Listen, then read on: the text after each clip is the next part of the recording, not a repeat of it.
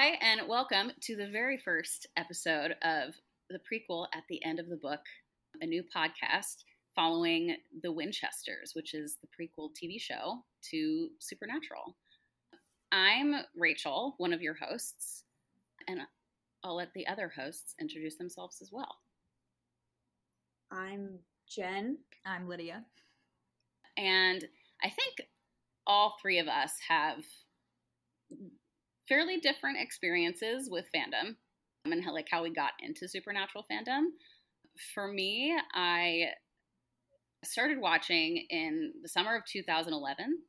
I literally remember seeing trailers for The Man Who Would Be King on the CW before I started watching the show and was like, ooh, that looks cool. And then a friend of mine lent me his DVDs for me to watch the show. So I did. I binged it all very quickly and started watching live, sort of. I was in college, used various websites to watch it, and was in fandom and Destiel fandom for a couple years while watching the show at that time, like season 7 through like the beginning of season 10. And I fell behind, and then I heard Charlie died, and I was like, well, I'm not catching up now. And then November 5th, 2020 happened, and I immediately fell back into the show, binged seasons 4, 5, and 15 to watch the finale live, which was a mistake. And then I was like, well, I'm here already. May as well watch the rest, and binged season 6 through most of 15 again in like a month. And here I am. So that's my journey with fandom and with Destiel. Jen, what about you? What was your experience like? So the first 2 times someone tried to get me to watch Supernatural failed. I was recommended to watch it around the time the season 6 finale was about to happen, and so I was like, okay, I'll watch it. I don't recommend watching a random finale episode when you have no context as to what's happening, because I was a very confused person watching that. And then I had a roommate a couple years later who tried getting me and another roommate to watch it, but we were in the middle of a semester. It was really busy, and I'm pretty sure we all had ADHD. Well, I know I had ADHD, and I just couldn't pay attention. I had no idea what was going on. But then the summer of 2013, so between seasons 8 and 9, I was really into the Glee fandom, and that was when Cory Monteith passed away, and I couldn't watch Glee anymore, and I was like desperate for another show to talk about and to like be a fan of and stuff and not feel sad about all the time. And I remembered my roommate's reaction. I heard her crying, I think, through my bedroom door during the season 8 finale. I had no idea what was happening. And then I remembered seeing a gift set of Cass looking up into the sky for the season 8 finale, and all the angels were falling. And I was like, all right, you know what? That's it. I'm just going to watch it. I had the apartment to myself all summer, so I used my roommate's Netflix, and I watched all of it within a few weeks that I had at the time. And then I had I think used the CW's website for season 8 or something. I forgot what it was, but yeah, so third time was the charm for me. Nice.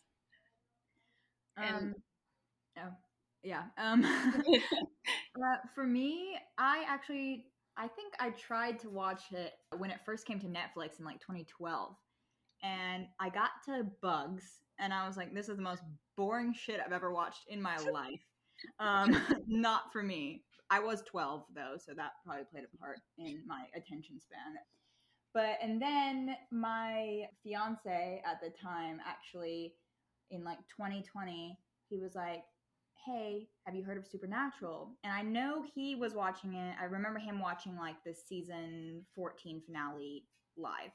So it was around that time. And I was like, I mean, I think I tried to watch it like whatever in 2012, but just didn't stick with me.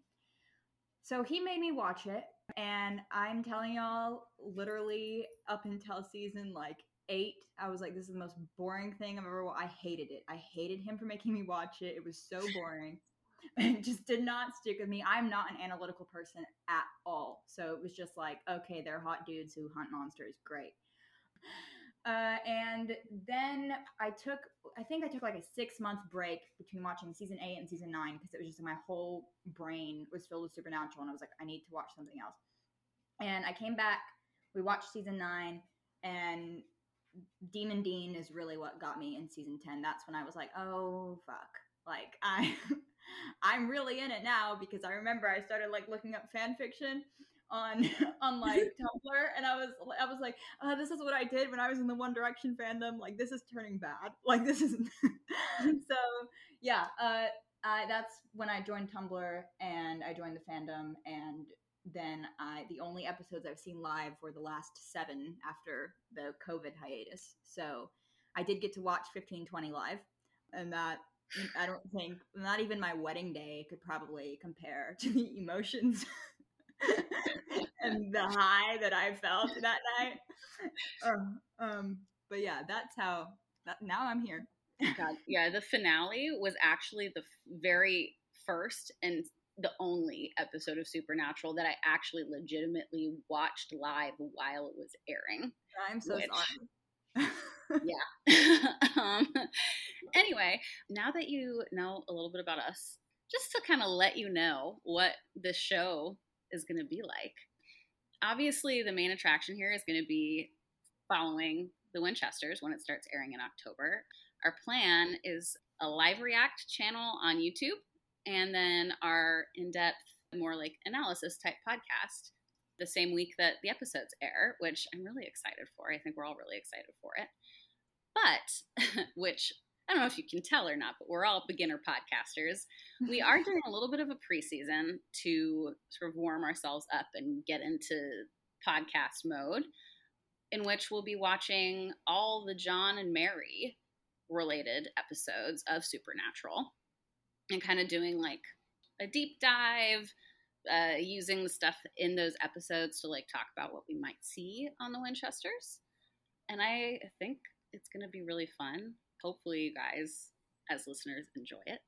But yeah, that's the plan for the show. We're really excited about it. So, and as a lot of people probably know, Robbie Thompson, who was a writer on Supernatural, was tapped to be the showrunner, like head writer on the Winchesters.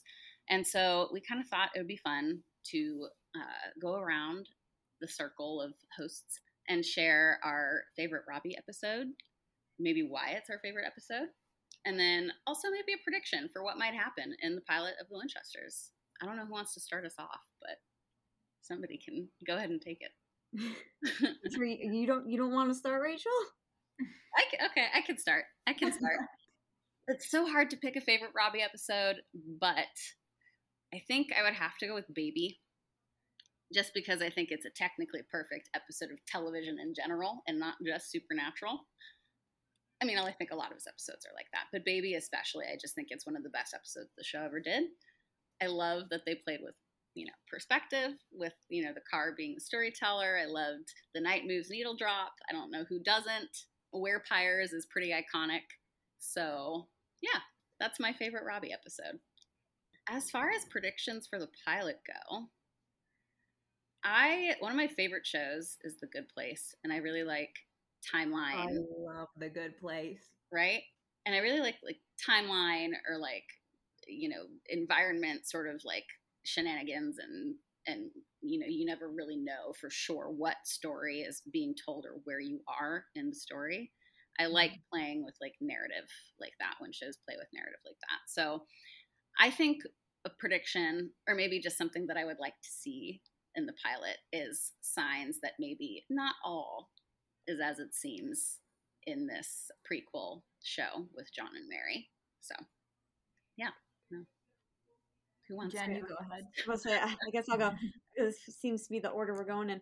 I think my favorite Robbie episode, and it's hard because there's so many, because, I mean, there's a reason why he's so iconic in the fandom. I think my favorite one is a very early one of his, which is Time After Time. It's because it was a kind of like a Monster of the Week episode. Some folks may not remember, and it's essentially when Dean gets accidentally teleported back to like the 1930s or whenever it was, and meets Elliot Ness and all of that, and he has to try and figure out how to get back home.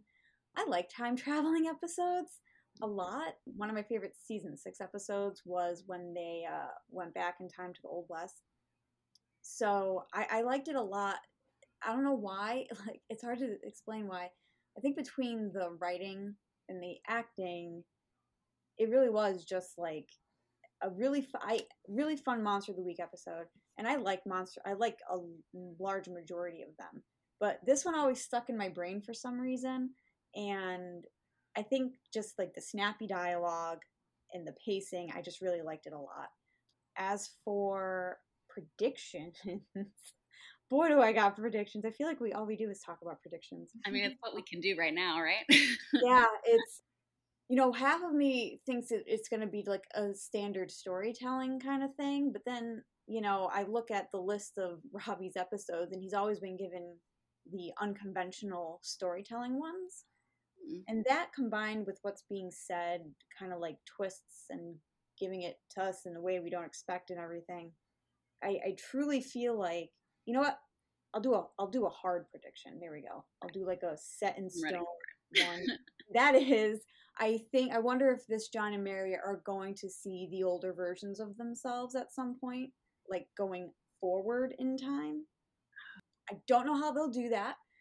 I don't know which older ones of them that they're gonna see. I imagine it'll be hard to get Jeffrey Dean Morgan on a CW show again, but you don't really need to. You can maybe just repurpose old footage. So yeah, I'll make a like an actual like straight up story prediction. I do wonder if they will go forward in time and see their older selves at any point. I think that'd be intriguing.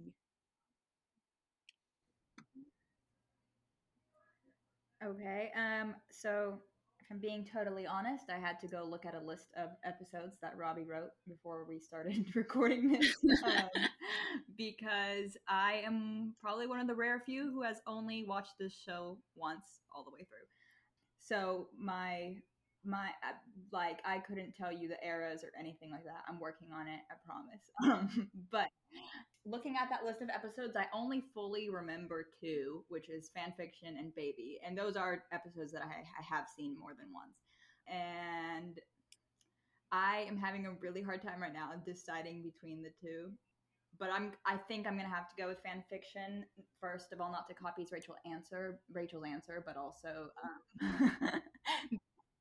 Baby is up there. But yeah, no, Fanfiction, I think that was one of the first episodes that I don't know, I guess like it was one of the ones that really stuck with me, where it's like I can recite every line and I know every song, and and it was like, I guess since I'm not an analytical person, it was like the first one where I actually was like looking deeper into it. I'm like, oh whoa, like they're breaking a wall here, like this is wild. I don't watch a lot of TV, if that's not clear. But yeah, I really love Fanfiction, and I really love how it's because I was so new to the fandom, and it kind of feels like, oh, everything that happens like in the fandom is like the fandom's little secret, but then when you see them bring it onto the screen, it's like, oh shit, like no, they know. So yeah, and then predictions for the Winchesters.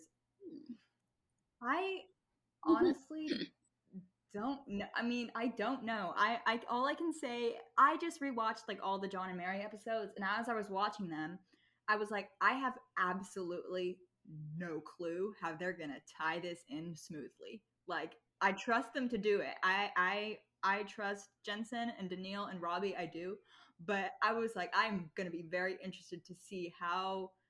So I'm curious to see how they're gonna do it. I will say I hope they're not cast baiting us with that trailer of the 0.5 seconds of the barn scene. Because the trailer came out twice with that shot now, I'm more like convinced something's happening. Yeah, like something. I mean, like, I don't know. I know that Kim at I think it was at DallasCon, she was talking about like how her ending would have been, and she was saying like, oh, I wanted them to like zoom out and it be like Sam and Dean, like young Sam and Dean, like playing with like toys that were like the characters, and then you zoom out of their house and it's Cass sitting in a tree. Yeah.